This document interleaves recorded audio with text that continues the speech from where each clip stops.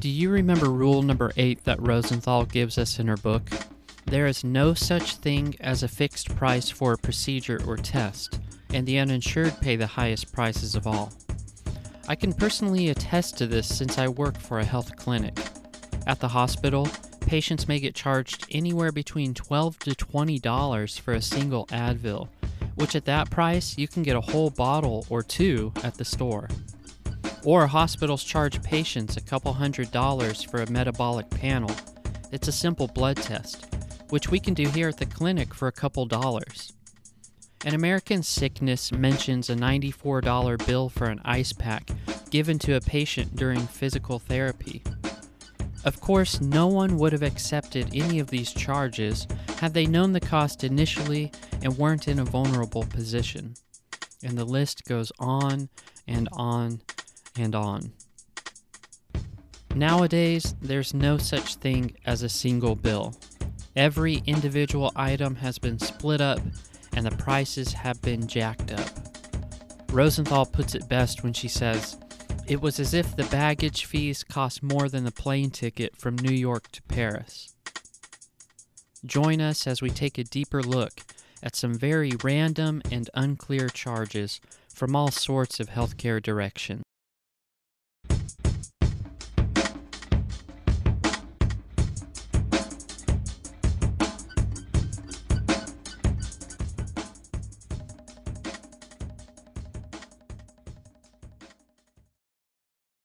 So who exactly is responsible for these bills? Sometimes it's not clear, but other times it is. The book points out Dr. Awad, for example, who practiced as a neurologist in Michigan. He was originally thought to have had a keen eye for the identification of child epilepsy and seizures by utilizing a machine called electroencephalogram. This machine required a few days' worth of testing and cost patients thousands of dollars.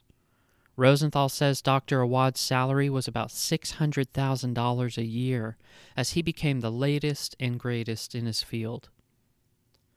At least until enough suspicion arose about all the evaluations and electroencephalograms he was ordering on his patients, especially when it turned out that those patients were not having any unnoticed seizures that the electroencephalogram was meant to detect.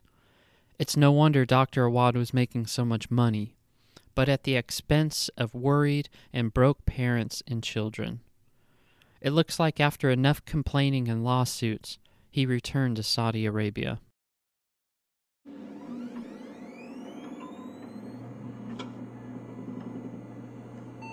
Have you heard of ProMed?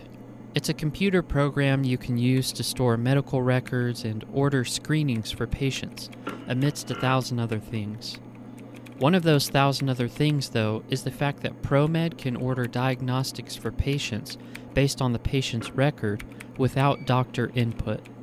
All you need is an initial survey of the issues going on in your body, and the computer can generate diagnostics for you. This has really come in handy for hospitals that are overloaded. It can also be good for business in general. You could imagine if this program wasn't accurate or ordered unnecessary diagnostics on a patient. What would it matter? The more diagnostics ordered on a patient, the more money a hospital makes.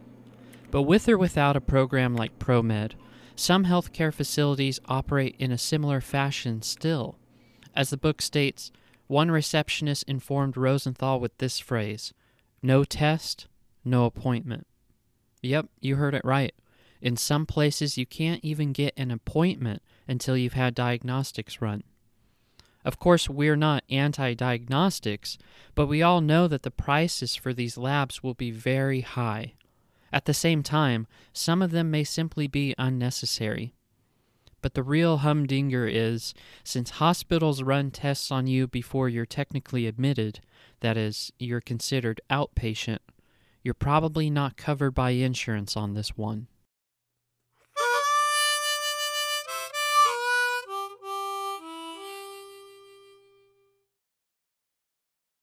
Biopsies are another one of those tricky areas. I can personally attest to this. My wife, who needed some parts of her skin looked at to determine if they were cancerous, called multiple places that gave her the runaround in response to her simple question, How much will it cost? One person directed her to another company said they couldn't give out that information. After calling around 7 places, frustrated and in tears, she gave up. I guess we'll never know if she has skin cancer. Well, there's a feeling in this world that causes unrest. Your ambition and success is what I detest.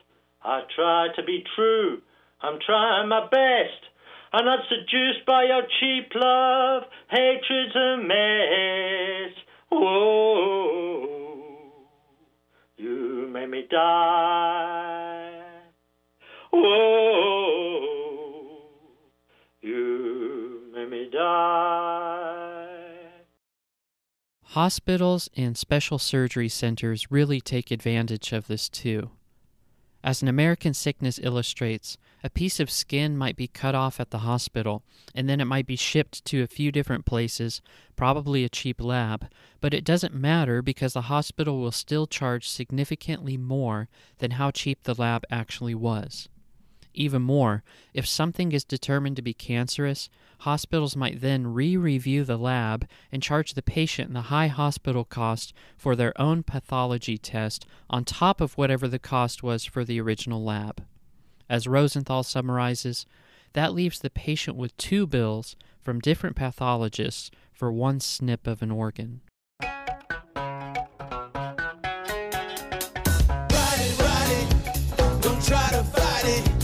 Just step inside it, just ride it, come on now, ride it, don't try to fight it, just step inside it, and ride it. Maybe you've taken a taxi or an Uber before. The costs are given to you up front on a phone app. You get a time and price estimate for arrival, travel, and drop-off. But ambulances don't work this way at all. As a matter of fact, what most people come to realize is that insurance doesn't typically tend to cover this service. If I asked you, how much does an ambulance ride cost? The answer is, like almost everything else in healthcare, there's simply no way to know. And this doesn't even begin to describe the separate charges that may come from every piece of equipment and special person inside the ambulance. Imagine grabbing an Uber, only to later receive bills for using the seat belt, air conditioner, rolling down the window, the driver putting your luggage into the trunk, and the amount of gas used. The more ambulances moved away from their original charitable mission of rescuing lives and began partnering or getting owned by hospitals, the more unleashed ambulance bills became, charging for seemingly everything and increasing prices. Rosenthal shows us some research in Los Angeles, for example. She said receipts for ambulance services rose from about $33 million in the year 2000 to $49 million in 2005 to an estimated $79 million in 2015, and only about $4 million of that from Medicare. That's an increase in $46 million in 15 years. That's a booming business. The billing services for some of these ambulance services even brag about their ability to rip people off and take advantage of the disadvantaged. As pointed out in the book and on the billing services website, Enhanced Management Services says they are, quote, a leading ambulance billing company dedicated to maximize our emergency medical service clients' income through proven EMS billing processes, technology solutions, and knowledgeable support teams. Does that sound weird to you at all? Imagine a resume saying, my past work experience is in medical billing, but I didn't just bill, I billed hard. But more than that, they ensured an absolute blow to an already hard-pressed family that cannot afford such charges.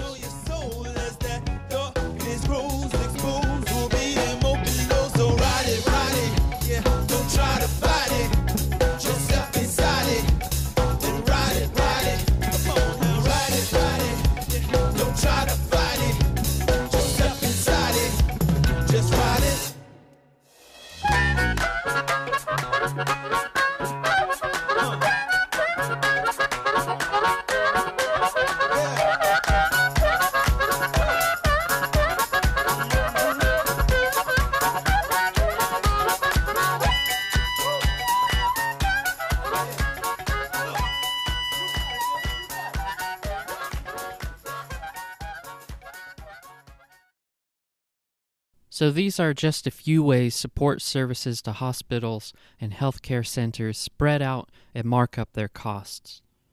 We all know big-time health services are ripping us off, taking our money, but we hope to show just exactly how those strategies are taking place.